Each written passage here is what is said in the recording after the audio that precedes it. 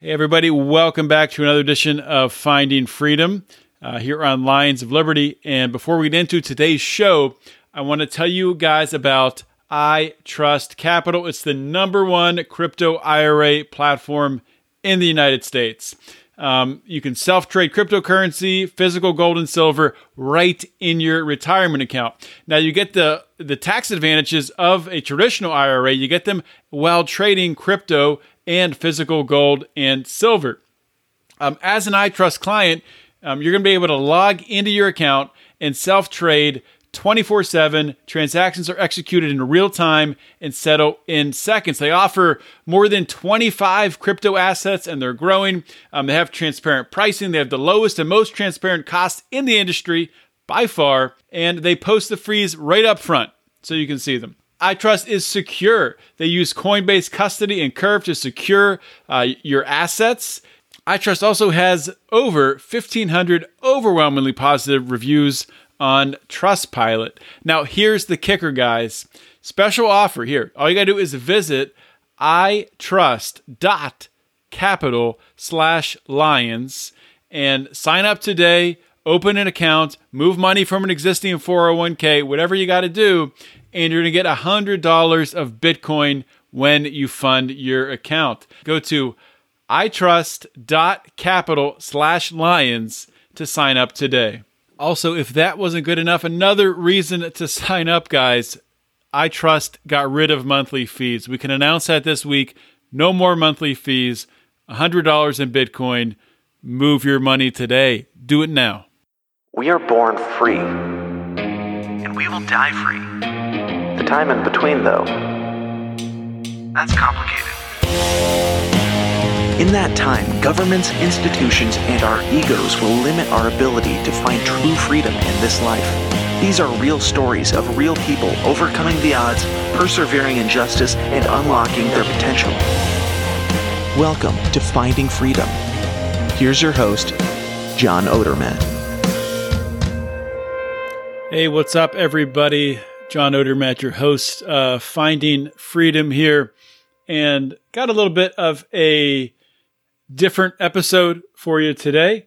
I'm actually going to be playing a portion of an interview that I was on a couple weeks ago on the In Liberty and Health podcast with Kyle Matovcik.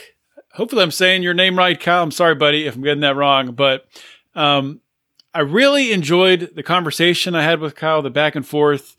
And I think it really tells a story about, or really, doesn't tell the story. It shows you, it's apparent where I am today on a lot of different things regarding the liberty movement, how we should be talking to people, and where we should be dedicating our time as people who want to influence and persuade others. So we're going to get to that in about 10 to 15 minutes.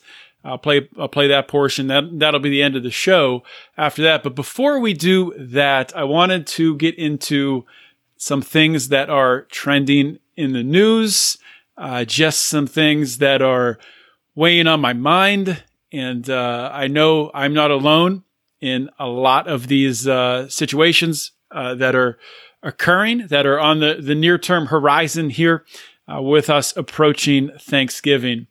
And, one thing I wanted to talk about first. I almost forgot. I actually did forget to put this in my notes. So I'm gonna bring it up here. I sent a tweet out the other day. And as I bring this up, I'll just kind of give some background on my thought process. But so I've noticed in the past several weeks, months, that there's been a lot of hypocrisy in the libertarian movement, and the hypocrisy has to do with vaccine mandates. And I don't think libertarians or people who are, supposedly against these mandates, the people who have been vaccinated and are speaking out against the mandates, I don't think they fully understand and grasp why they are missing the mark, why what they're doing could be, and I think could be perceived as being, really the move of a charlatan, to put it bluntly, but to put it mildly, a little hypocritical. And, I'm not pointing fingers at anyone directly here. I think this is a learning experience for people. This is something we've never been through before. I mean, I have good friends who are vaccinated, good friends who are unvaccinated. People have their reasons. I've talked about before, I'm unvaccinated, and I have my reasons for that. If you listen to my interview several weeks ago, or a few weeks ago, with Cyprian, aka Vin Armani, we talked about, we got into it a little bit with that, the reasons really not to get vaccinated from a spiritual standpoint. And the more this goes on, the more that becomes the reason. That is the reason. Doesn't become the reason. That is the reason. It's become apparent to me that is the reason why I'm not going to get vaccinated. And there's other things on the peripheral that inform my decision at the very beginning, the onset of this, to not get the vaccine. But those have kind of been pushed away and blinded by the light that has really exposed the vaccines for what they are, which is it's compliance. The vaccines are compliance. Now, to get back to my tweet and to tie this all together here. So I tweeted out, this was on November 16th, so you're hearing this on the 18th probably. Here's what I said. Those of you who have been vaxxed but claim to be against the mandates, the only way to truly be against them is to not participate. So no special vax privileges. Forget you ever got vaxxed and live life that way. Otherwise, you're a hypocrite. Now, currently my Twitter account is set to private. There's reasons for that I will not go into here. I don't always plan on being set to private. I wasn't before this, but some things going on reasons. Okay, we'll just leave it at that. So for that reason, I can't retweet it. My good friend and colleague here at Lions of Liberty, Mark Claire, he tweeted it out, and he got some reactions on his retweet, some pushback. Really, what people were pushing back on, one guy was saying, this is libertarian purity. This is what pushes people away from the message. The guy obviously did not read the tweet. At least he didn't, doesn't have good reading comprehension. That's for sure. And, other people, another person coming back saying, well, what happened with me is, my wife is an NPC and she's for the vaccines. And, the guy's basically saying he would lose his family, if he didn't get vaccinated, and, et cetera, et cetera.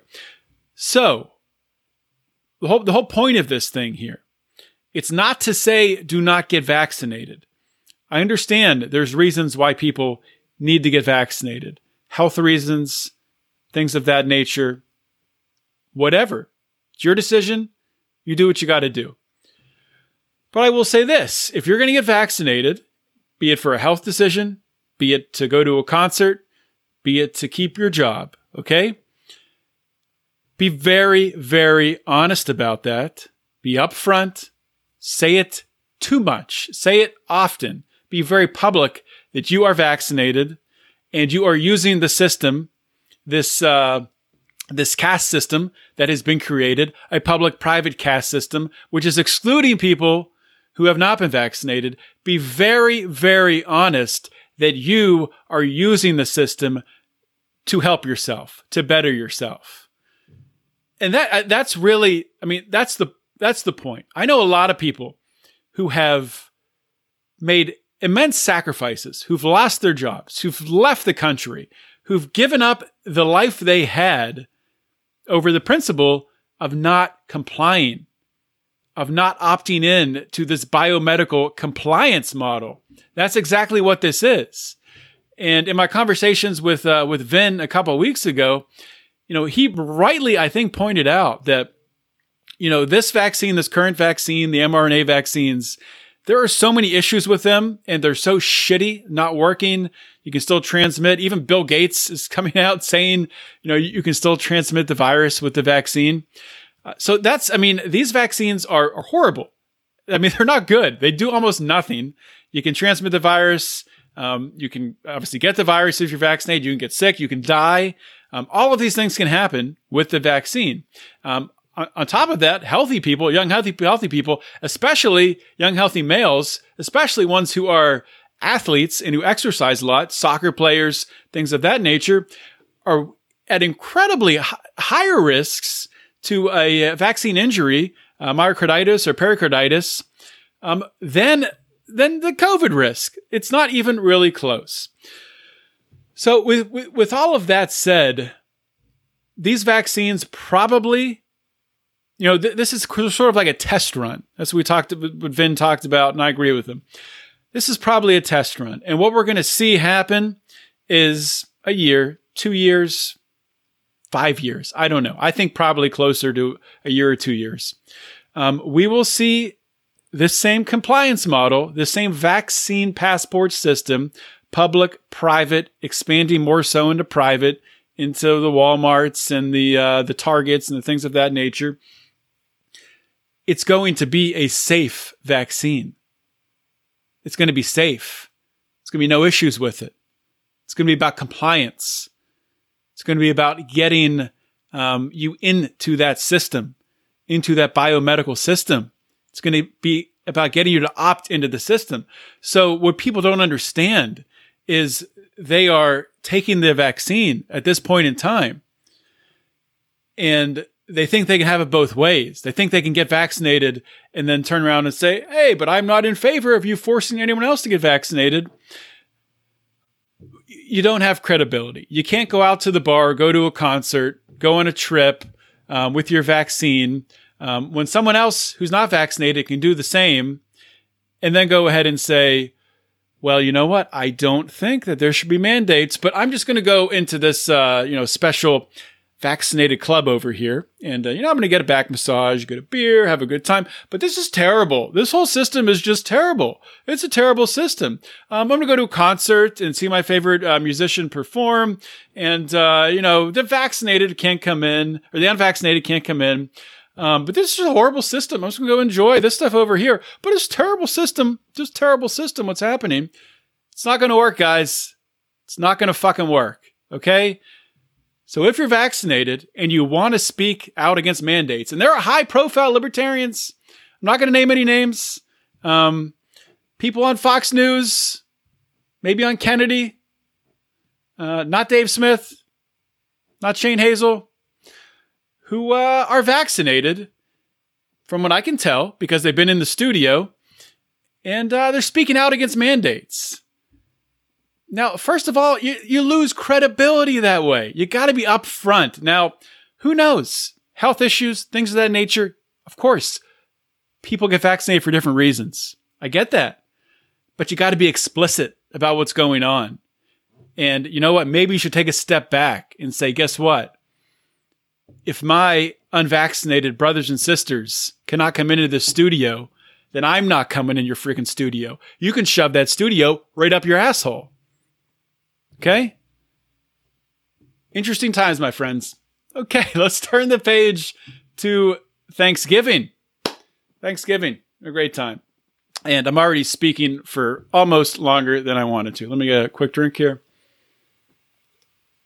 I did have several more things I wanted to talk about. Anyway, I always think like I do a solo show and it's going to be hard to have stuff to talk about. And then an hour later, shit, what happened? So I do want to leave time for that interview at the end with Kyle because I want to promote his show and I really enjoyed speaking with him. So we will get to that. But before we do that, Thanksgiving, guys. So how many of you are dealing with a situation going home for the holidays, for Thanksgiving, or maybe for Christmas, something on the near-term horizon where you are very, very worried about what's going to happen? What's it going to be like? Maybe you're unvaccinated.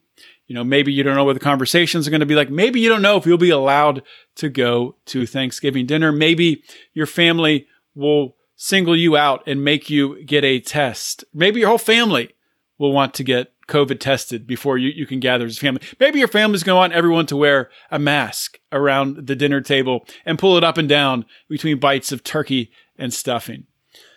So my advice to you, and the advice that I've given myself, and I'm going to be running into some similar situations like that over the holidays. I will never out anyone in my life for any reason. Anyway, I'll just leave it at that. So the advice that I've kind of formulated on my own and with input from some close friends of mine is that I think number one, the family that you are closest with, even if there's disagreements on the table with things politically, COVID, Joe Biden, whatever, maybe they don't like your Let's Go Brandon t-shirt you're wearing at the Thanksgiving table. I don't know. I think honesty is very, very important. And I don't mean in a aggressive way, in a shouting way. Understanding, first of all, what you believe in and why you believe in it. And being able to say that succinctly, calmly, to your family, to your friends that you're going to be meeting with. And they might be hysterical about some of your beliefs, about some of the things you are saying. You cannot become hysterical. You have to stay calm. You have to maintain your cool.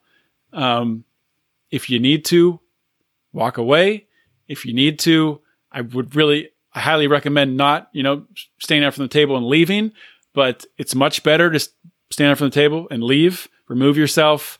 I guess I would say I would highly recommend leaving the get together, the party altogether, but getting out from the table, that's a whole different thing. That's a good thing to do, but try to avoid having to leave the gathering, because that's not a good look. But try to stay calm. And that's very, very hard to do, because things are at a level of being politically charged that it's unprecedented. And what kind of amplifies it is the fact that people have forgotten how to talk to each other in person. People are so used to the online back and forth, and I'm guilty of this as well on Twitter. And I've kind of noticed recently in myself, like I had something happen recently with the upcoming holidays. Got a message about something that was going to be happening, and I just I noticed myself just fully really, really upset. And I'm like, why is this making me so angry? Why am this is crazy how it's ruining my day. It literally ruined my entire day. And that can't happen. So that's happening to you like it was happening to me.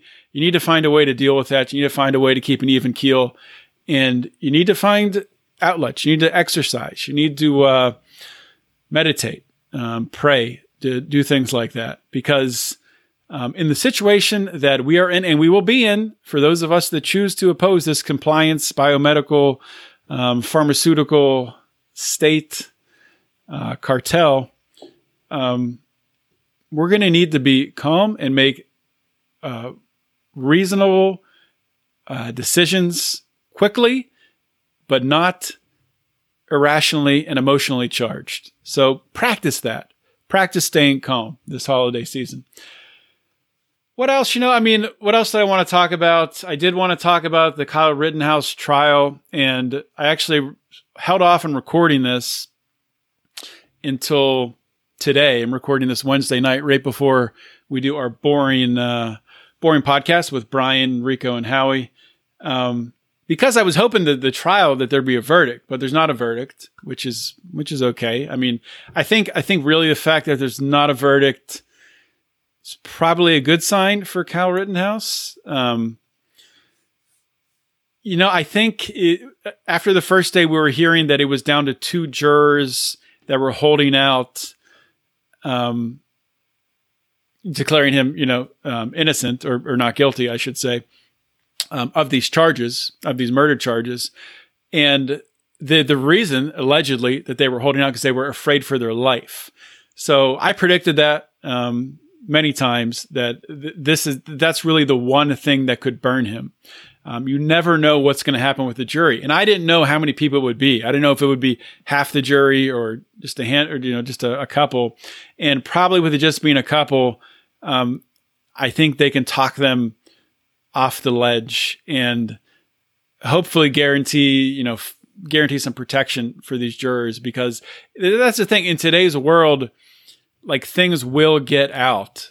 People are going to find out who these jurors are, and it's just a shitty situation to be in. But it comes down to, are you going to put your own, that thought of, not being able to keep yourself safe, which I think, all in all, these jurors, they might have to make some changes to their life, some sacrifices, which is unfortunate. You might have to uproot your life, move your family to protect your family. That's unfortunate. I get it. Very unfortunate for them. I wouldn't want to be in that position. I wouldn't want anyone to be in that position. But I also wouldn't want an innocent kid, Kyle Rittenhouse, to go to prison for defending himself because a couple jurors didn't want to feel uncomfortable and felt threatened by Antifa and whatnot. So I think ultimately it'll be a not guilty verdict. I think. I could be wrong. Who the heck knows in this day and age? But the one thing I did want to talk about with the Kyle Rittenhouse trial, though, it seems like there's like across the board from, I was listening to Joe Rogan, Joe Rogan was on Tim Pool and Alex Jones, Michael Malice, Blair White, the guy's, I forget his name. He was a reporter on the ground in Kennesaw. He testified during the trial. Rodriguez maybe is his name. But anyway, so crazy podcast, which I'm about halfway through. I haven't listened to the whole thing yet. But Joe Rogan, which everyone, I know a lot of people who talk about it this way. They say, he's defending himself, but he shouldn't have been there. Why did his parents let him go there? He shouldn't have been there. Why did they give him a gun? And, he's only 17 years old. And that was my initial reaction when this thing happened.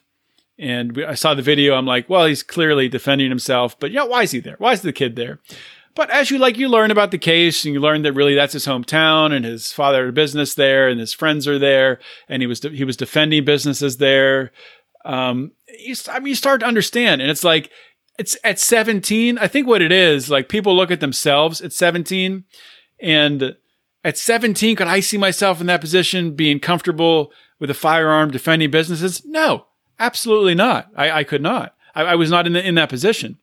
But that doesn't mean that another 17-year-old couldn't be in that position and at that mental level to be able to handle that. So I feel like we attach, it's just blanket statement that, oh, he's 17, he shouldn't be there defending businesses. I don't think all 17-year-olds are created equally. I mean, there's plenty of 30-year-olds, 40-year-olds you wouldn't want there defending businesses with wielding a firearm. So I think that's kind of a bullshit argument. And I push back on it a little bit. I'm pushing back on it now. So I don't think that matters.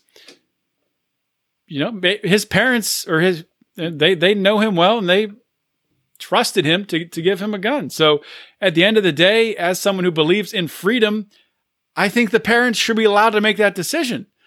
Now, would I make that same decision for my daughter when she's 17? No. But that doesn't mean they can't make that decision. And that doesn't mean that he wasn't equipped to defend himself, which obviously he was, because he did defend himself. So just wanted to get that point in there. And I don't know. I was going to talk more about, how vaccines don't work, and there's all kinds of evidence out there. And, I'm not even going to really get into that right now. One more thing I will say, which has been super, super annoying to me. You keep seeing these blue check marks on Twitter, and you see it on CNN, MSNBC too, saying that, that it's actually inflation is not harming the poor. It's actually the rich that are very concerned with inflation. The poor, they're doing fine. They're okay with the inflation. It's these people, their businesses aren't doing well. How freaking stupid do you have to be to think that is at all the case? Anyone, and I know my audience knows this. I know, Austrian economists, free marketers understand how commodity money works. And when you expand a money supply, when you monetize debt, when you print money, the people who get that money first, your investment bankers, your businessmen, your Elon Musks, those who are connected to the government, getting grants and loans and things of that nature, those who get their fingers on the money first, they're the ones that love inflation. The central bankers, those are the ones who love inflation. They buy up the assets. They control the flow of the money, and they reap the rewards. They make their acquisitions when the money has the most value, because the money is always losing its value as the monetary supply expands. It is totally absurd, and people should be laughed at who say that inflation doesn't hurt the poor. Inflation, progressive policies like this are the worst thing for the poor. This is criminal. This is worse than straight up taxation. Inflation is worse than taxation, and taxation is death. And you know taxation is death because if you visit lionsofliberty.store, you can find our Taxation is Death mug, our Taxation is Death t-shirts. So please go to lionsofliberty.store and check that out. If you join the Pride, you actually get a discount at our store. And if you join at a certain level, you actually get a free t-shirt with your Pride membership. So check that out today. And you can join the Pride on Patreon or on Locals, either or, patreon.com/Lions of Liberty. And Locals is, I'm still learning this URL. Locals is lionsofliberty.locals.com. So I don't really know how to transition into this interview that I'm going to put on. So I'm just going to say this was my interview on In Liberty and Health with Cal Matovics. I cannot say words with syllables with a V and a C next to each other. I'm sorry, Cal. I'm an idiot. Great guy. Had an awesome time talking to him. Another local Pennsylvanian, local to the Pittsburgh area. So look forward to meeting Kyle in person. And here we go. On to the interview. What is up, everybody? My name is Kyle Matovic. I am the host of the In Liberty and Health podcast, where we talk all things liberty, health and wellness, and beyond. My hope is to encourage and spread the message of liberty and physical and mental well-being. I hope you enjoy all the topics we talk about with our guests. We're on all major streaming platforms, so please sit back, relax, and enjoy.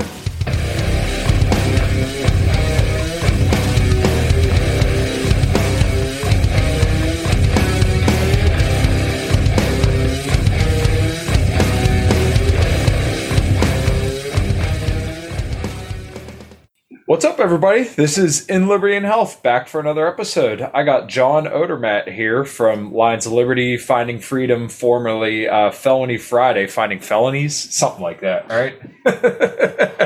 Yeah, let's just combine the two together, Finding Felonies. That's kind of how the show started, ironically. But now it's called Finding Freedom, published every Thursday on the Lions of Liberty podcast. You can find it there. Nice. Yeah, I was listening to some of your interviews today and, kind of digging around.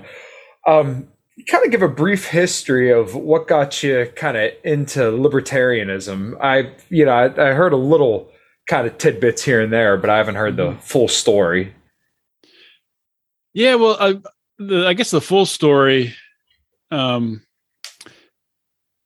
I guess I've kind of evolved on like my thinking on really how I became a libertarian kind of recently, even kind of looking back in hindsight. Like, I think most people who become libertarians or, at least, are open to the ideas of liberty, I think you're just kind of born that way almost, or it could be your upbringing or, different things in your culture growing up. I think it's really hard to convert someone. It does happen though, because I've met people who are like, diehard socialists and then become libertarians. So I was always, I was raised in a sort of an independent household in the way that, politically speaking, in that my dad was more Republican. My mom was more kind of independent minding, looking at candidates. And like growing up, when Ross Perot ran, I was in third or fourth grade, something like that. And I volunteered to be the person who spoke for him in our class election. So I was always open to looking outside the two parties, looking for, different solutions. But in high school and college, I went down, hardcore neocon path, and I was a big George W. Bush supporter. And I remember arguing with friends in college about, how we're going to spread democracy in the Middle East and how important this is. And it's looking back on that now, I'm like, oh my God, it's so embarrassing. Yeah. But I think when things changed, it obviously comes back to Ron Paul. I mean, for everybody, it seems to be that way. Yeah. But it happened through my friend Mark Claire, who, a lot of at Lions of Liberty, hosts our Monday show. And Mark actually learned about Ron Paul from one of our other friends at Lions of Liberty, Howie Snowden, who was a congressional page. And Howie wasn't a page for Ron Paul, but he'd met him when he was working for another congressman, and just started reading his Texas Straight Talk that he'll publish every week. And then Mark started reading that. And I didn't learn about it from Mark until I moved out to California after I graduated college. And I'm living out there. I was living in the Inland Empire area, which is in Riverside, Colton, California. It's about an hour or so east of Los Angeles. And Mark and Brian were down in LA. So I would go down there some weekends. I had a friend out in Palm Springs. I would go out there. It was a fun time, but I really didn't save any money, or I was pretty poor at that time in my life. But anyway, so what sticks out of my mind, one night, Mark and I met him at this dive bar not far from where I lived. I forget why we were at this dive bar. And it was early in the, run up to the 2008 election. So this is even before really the primary season even kicked off. And I think Ron Paul had announced pretty recently around that time. And Mark starts talking about this congressman from Texas who he's anti-war. And Mark's telling about the Federal Reserve and how, they're destroying the money, and how inflation is really just, this caused by the Federal Reserve, pump more money in the system. And I'm like, this Federal Reserve stuff makes a lot of sense, but a Republican who's anti-war, what are you even talking about? What are you talking about? So from there, that just kind of I got to figure out what this guy, who is this Ron Paul guy? What are these ideas? I've never heard this stuff before coming from, I identified as a Republican, so coming from the Republican side. So I just started digging, man. And I got really into watching Ron Paul YouTube videos. And that just took me down the path. And before I knew it, I was reading, I used to, every day, first thing in the morning, I would read LouRockwell.com. Because that was like there weren't libertarian podcasts then. Yeah. So it was LouRockwell.com. And then eventually the Daily Paul came along, which is really cool, forum, where once we did eventually start our podcast, that's where we got a lot of our listeners from. And when we had our blog, a lot of our readers would be directed there from the Daily Paul, which was it was like the beginnings of the of this new liberty movement, which has kind of just continued to grow and grow.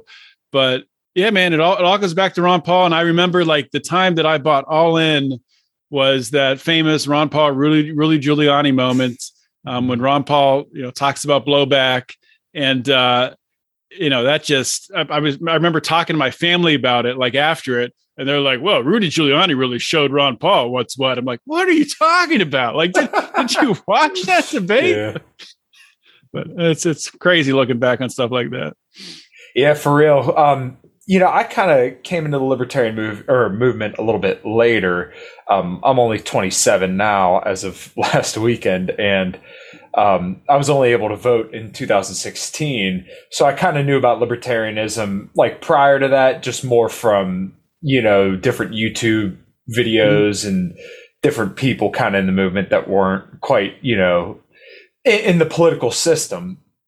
And just probably within this last year, I finally heard about that Ron Paul, Rudy Giuliani moment. And everyone talked about Ron Paul. And I'm like, okay, he's probably really good. And then like watching that and kind of watching the debates and seeing all that now, I understand it. Like, that was such a monumental moment considering the time, everyone's riled up for war even 7 or 8 years later after a 9/11. And to have somebody on a Republican stage, no less, kind of lay it out perfectly clearly, that took guts. And I think that really inspired a lot of people. And that's what, much like you, brought many, many people into the liberty movement, kind of inspired them to keep going down the path. Yeah, it's, that's a great way to put it. It took guts. And Ron Paul had several moments like that on stage. I remember, I think it was 2012, he was a GOP debate in South Carolina. And of course, the hosts would always or the moderators who are supposed to be independent would always set him up with gotcha questions. They'd be like, oh, so Dr. Paul, you're in favor of legalizing marijuana and heroin. Do you want people doing heroin? And Ron Paul just played it off. And he's like, if heroin was legalized tomorrow, how many in the crowd here would start doing it? Are you worried that you start doing heroin tomorrow? Just to have the guts and the balls to just speak plainly like that. It was awesome to see. And in that time, it's hard to it feels like freaking decades ago, which it is really, it's more than 10 years ago since his first run. But the climate has changed so much with regards to the view on marijuana. I remember when I first told my parents that I was a libertarian, a small L Republican libertarian, and in favor of legalizing drugs. They're like, "Oh my God, legalizing marijuana! I can't believe that." But now, it's even my parents have come around on that. They would be in favor of legalizing marijuana. So it's nuts how much that landscape just in that one aspect has changed. Also with wars, I think people have really woken up to the destruction of the U.S. war machine. And I think we've seen that, with Afghanistan and the troops finally coming home from there. Right. And I think that's a lot of the luster actually throughout the last 20 years, because pretty much all the presidents campaign on being anti-war.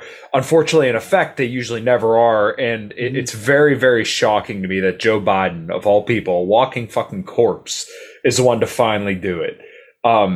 And this, I kind of rag on Trump a lot because I work with all boomer cons, and this is all I hear is that Trump was the greatest man since sliced bread. And, he was Jesus incarnate, and, he was anti-war. I've seen people literally say that there were no wars under Trump's presidency, which that's neither here nor there. But that's the media. That's the media's fault, which, that's what they do.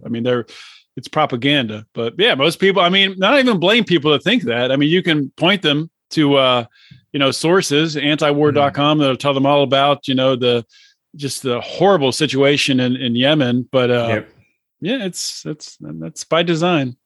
Yeah, well, and usually presidents are being their most presidential when they're destroying other countries, destroying people's livelihoods, stuff like that doesn't affect us immediately, but in the long term with the police state and the military industrial complex and the stealing of our purchasing power that we see through all these things, that's how it eventually comes back to affect us.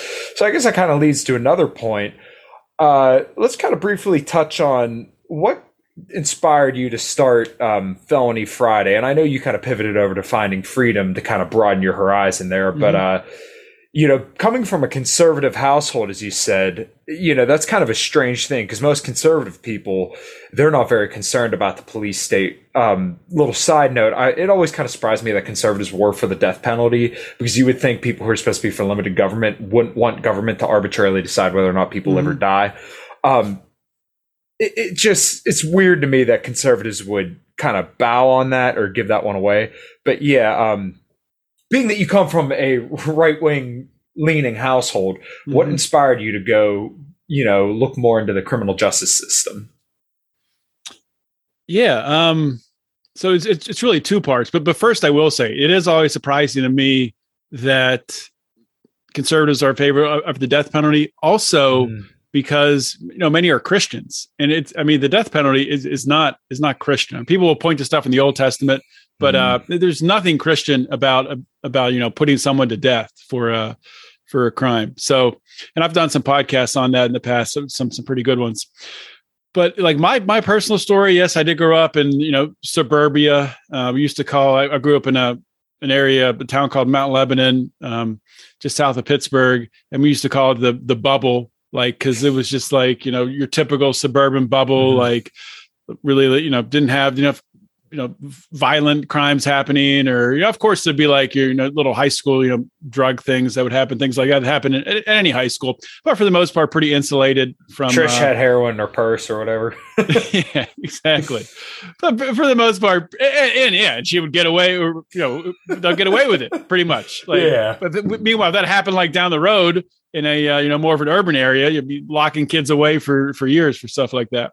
But I'll get to that later. That part of my story. Mm-hmm. So anyway, that's my upbringing. I go to Penn State, and from there I go to Georgia. I'm working for a while. Same company moves me out to California. I'm working in a very industrial environment. Back in that time, I was working for a company that manufactured steel framing. And I was working I was in their management training program or whatever. Basically, it was just, a cheap way to get supervisors and stuff like that. So I was working like the night shift and things like that. But I got to meet a lot of, blue collar people. And I was very surprised to learn, like one of the jobs that they had me do, kind of like on the side from being a supervisor out on the floor, was like go through resumes and help with the hiring process, learning that. And they didn't give me much guidance. I guess they figured I learned something in college about that, which I didn't. And they would just look at these resumes, look at their background and pick the good ones. That was basically the direction that I got. So I'm going through resumes and I'm seeing felony, pot possession, selling, put that one in the discard pile, misdemeanor discard pile, the felony discard pile. And it turned at the end of it, like 70% of these resumes are in the discard pile because these people had a criminal background. So I bring this stack of resumes up that I thought was good, and the plant manager's looking through them, and he's like, "This is weird. None of these resumes, no one has any prior criminal history. It's really strange." I'm like, "Oh yeah, I got rid of those ones. I took those ones out." And he's like, "John, like half of the people out there on our floor working right now, have a criminal history." I'm like, "Oh shit, I did not know that." So that was like the biggest wake up call.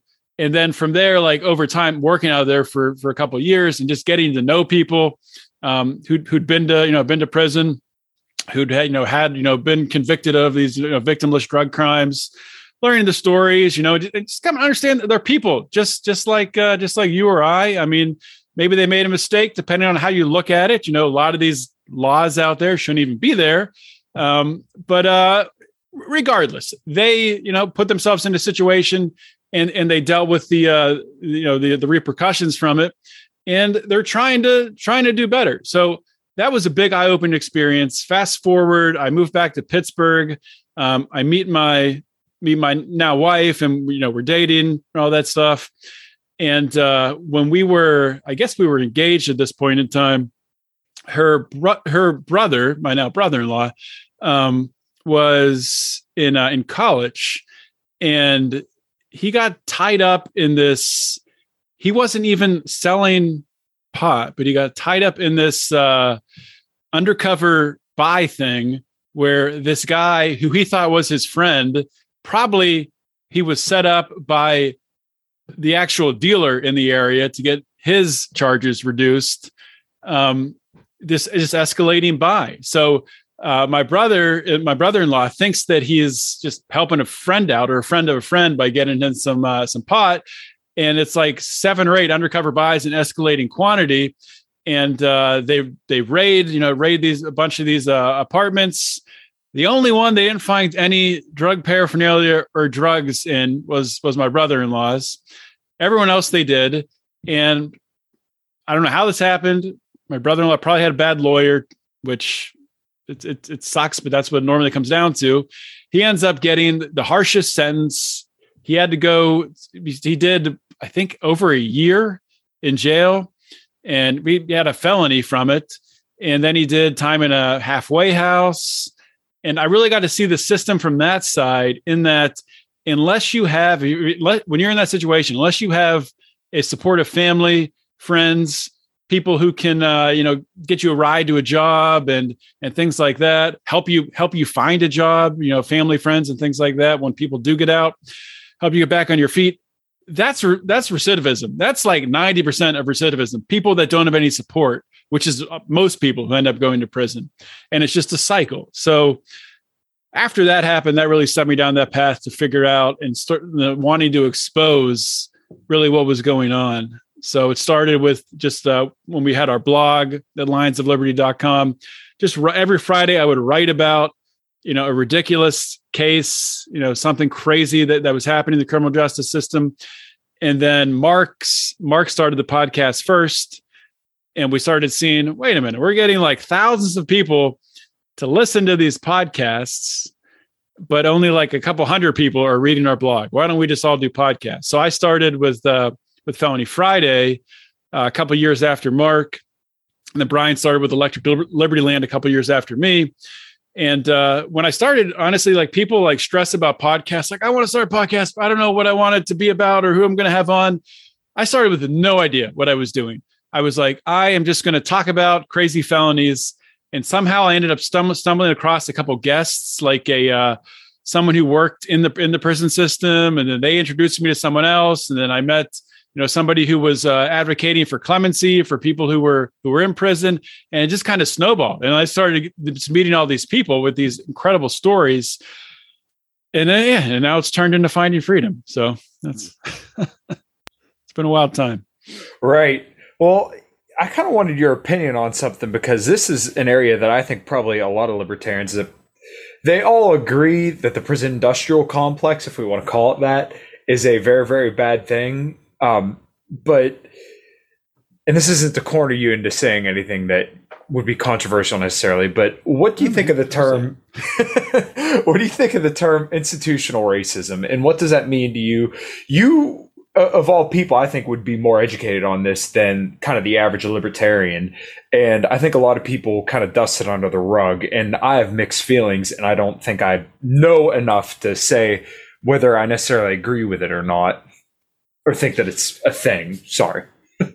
Yeah. I mean, I think it's definitely a thing. I mean, there definitely is a racist element built into the criminal justice system, just based on the way that the laws are structured with mandatory minimums, and the difference between sentencing for, which now has been changed, which I think it's also been changed retroactively now, between crack cocaine and cocaine powder. So things like that, like they were, it was obvious that they were targeted. They were targeting minorities with it. And even when you look back, like to, just the advent of the war on drugs with Harry Anslinger, and he was a huge racist. So it was rooted in racism, and they were and they made, like when they started criminalizing marijuana, they made blacks and Mexicans basically the scapegoats of it. So absolutely, there is a racist element. Like I don't think the solution is in this anti-racism stuff. Obviously, I think racism is bad, but by like flipping it around to like penalizing white people for it, I think is freaking ridiculous. But yeah. I'm going to apologize if our alarm's going off. My dogs are howling downstairs, so hopefully that doesn't sound too bad. But yeah, like I said, I think a lot of right-wingers, and I come from the right, as you seem to as well, they typically just kind of dust this off and say, oh, well, that's just wokeist propaganda. And not that we should, completely discard that and agree with that, but I feel like there's a little bit more nuance that a lot of people don't necessarily give credence to, and I feel like that could perhaps to be our own be to our own detriment rather than our own success, because there's probably a lot of people that we could reach if we kind of meet them where they are rather than just saying, listen, you're full of shit. The woke stuff is bullshit. Anti-racism, approaching people with a little bit more nuance rather than just beating them over the head, Ben Shapiro style, speaking at 10 times lightning speed at a college student, telling them how they're wrong because, get woke, go broke. Yeah, no, I 100% agree with you. And I mean, people they want to cite statistics, showing that, based on, population density, that it's actually, the same amount of, white males and black males that are incarcerated. And getting into shit like that, I think really misses the point. I mean, a lot of it just comes down to, the way our population is spread out. I mean, in our urban areas, we have more police, we have more people. And I mean, that's where a lot of your minority population is in urban areas where there is a larger police presence. And the way you're going to police in a city is a lot different than the way you're going to police out in the country. It's just totally different. So I don't know, a lot of this stuff you can't even like glean a ton from it, but I think it's really dumb as libertarians to focus our message like I'm trying to think of the best way to say this. Like our message should not be that our primary message should not be that, the primary problem with the criminal justice system is racism, because it's not. I mean, right. The primary problem with the criminal justice system is we have too many freaking laws. I mean, that is the primary problem. I think that's a good way to put it. And I posted a status today because I was thinking about this a lot over the last couple of weeks. Gun laws, minimum wage laws, vaccine mandates, possession laws all make criminals out of peaceful people. And especially with everything we've got going on with vaccine mandates, we have to look at this in light of, how this is going to be applied and what the consequences are. And some libertarians are interpreting this in a vacuum, which I think is to a complete and total detriment, because you're going to shut so many people off. The government is now requiring business owners require their employees to be vaccinated or tested and masked. You are making criminals of peaceful people. These people did not do anything wrong, but now they must pay a fine. They have, an obligation to punish their own employees by fiat of the state, on an arbitrary declaration, which, once again, now what happens if you don't want to pay the fine? Are the police going to come in and arrest you because you chose not to pay the fine over a vaccine mandate? I think that's something that not a lot of libertarians are hitting on. And it really is, a failure of our movement if we're not going to kind of pounce on this opportunity to spread the message of libertarianism. Yeah, I don't know how this is going to play out with this fine for the vaccine mandate and they bury it in there too, that now if you're not vaccinated, I guess starting December 3rd, I think, which is coming up pretty quick.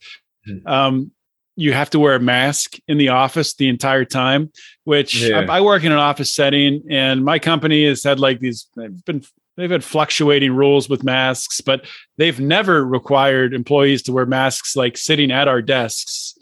So it's going to be really weird to watch how this plays out. Companies don't want to deal with this shit. They don't want to be, telling their employees, exactly, where they can and where they have to wear a mask. And some companies do, and they already have.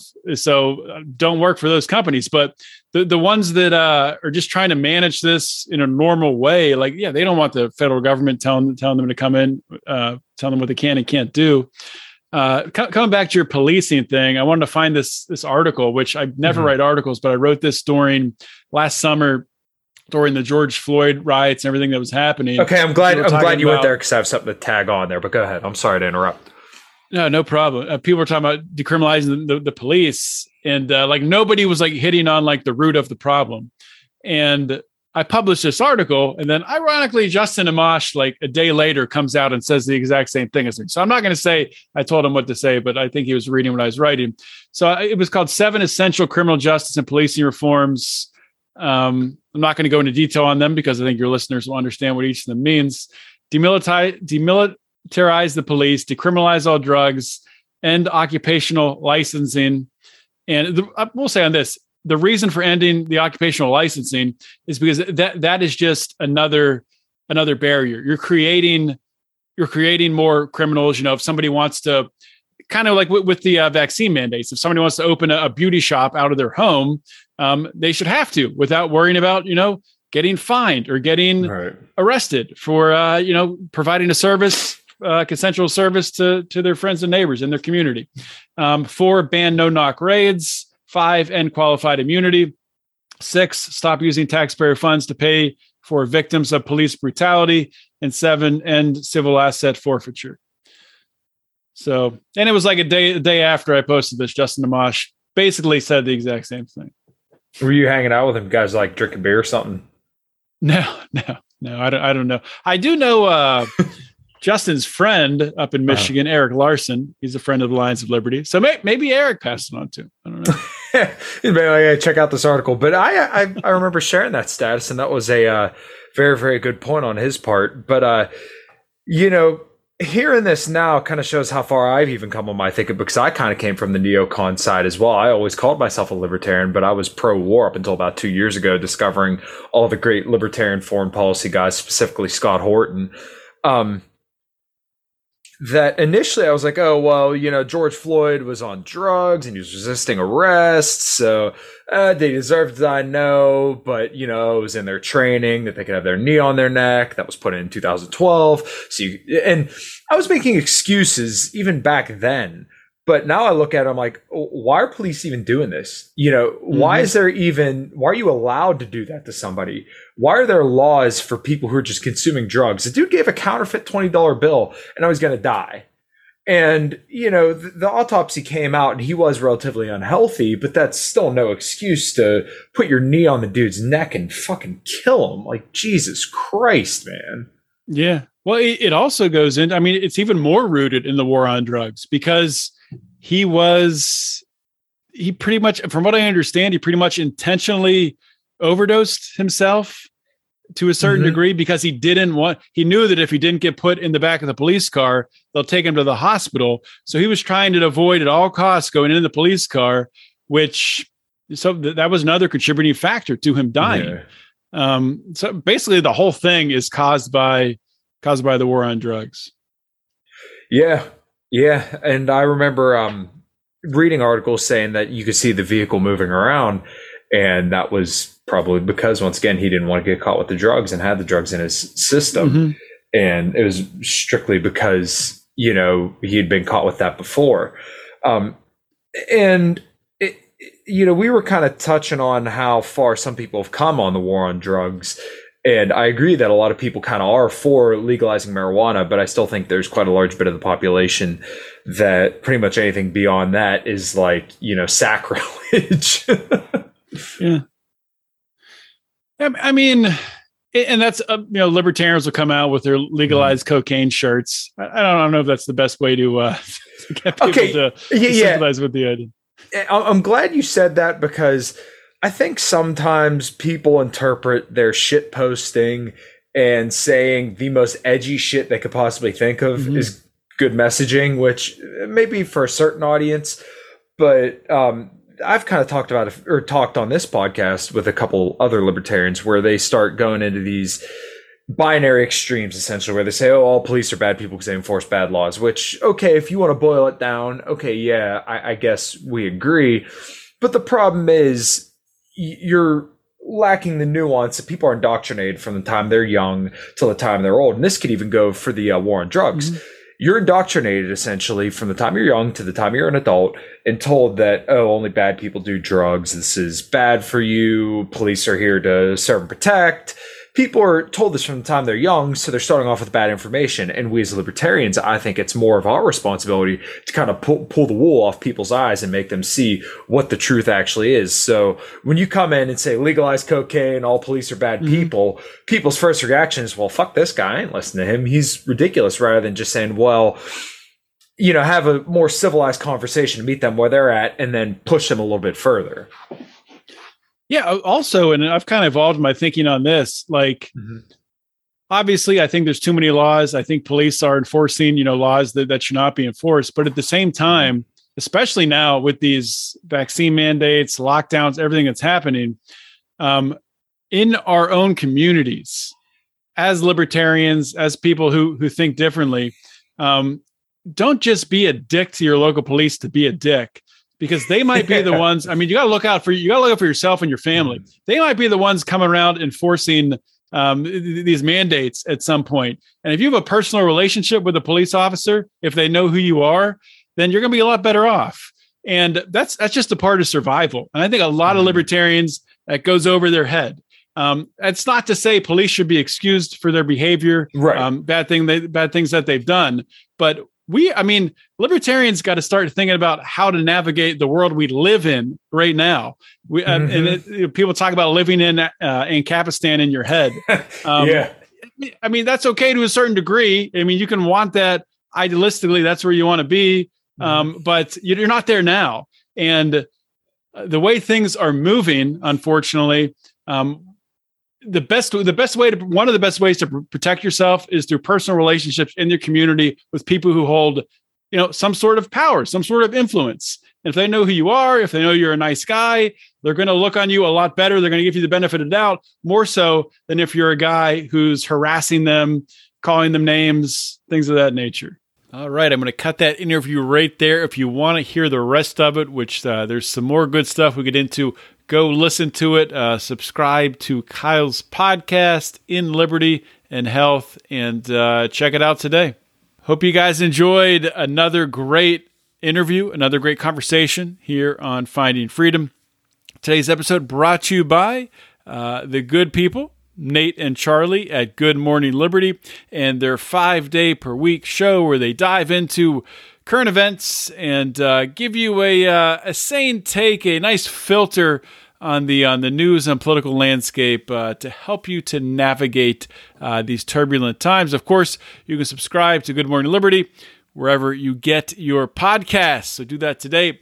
And also brought to you by Tyler Colford, also known as Crypto Man.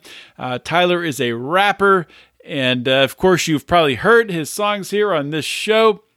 Tyler's been a longtime supporter of us here at Lions of Liberty, and I want to encourage you all to go and find his work on iHeartRadio, on Spotify under Crypto Man, YouTube as well. Check him out, listen to his music, share his music, and thank you, Tyler, for the support. Guys, if you like what you're hearing here at Lions of Liberty, if you like these shows, and you don't want to miss them. I mean, I know, when I get into a podcast, there's a few podcasts that I don't miss an episode, but there's a lot more podcasts where I subscribe and I listen to most episodes. So with Lions of Liberty, like a lot of podcasts, but especially Lions of Liberty, because of the nature of our shows, our variety show format, and we're always bringing on different guests, different interesting characters, you want to subscribe because you don't want to miss a show. You might miss an episode with someone that you really wanted to hear, and because you're not checking the feed, it's not coming to your phone, you're going to miss it when it's dropped. You're going to miss out being in on that initial conversation, maybe happening in the Lions of Liberty forum, which you can find on Facebook, or maybe happening in our Lions Pride, our private Facebook group, or maybe over on Locals, which you can join, become a patron there, lionsofliberty.locals.com. Or if you're a patron fan, you can go to patreon.com/Lions of Liberty and join up there. We have a bunch of different levels you can join at, get access to the show. You can sponsor shows. You can even produce shows at a certain level. Of course, all the merchandise, all that stuff, you get that at certain levels too. Or if you just want to buy our t-shirts, we got some great designs. Check them out, lionsofliberty.store. Guys, it's been a great show. Hope you enjoyed it. And I will see you all next week. In the meantime, remember to keep your head up and the fires of liberty burning.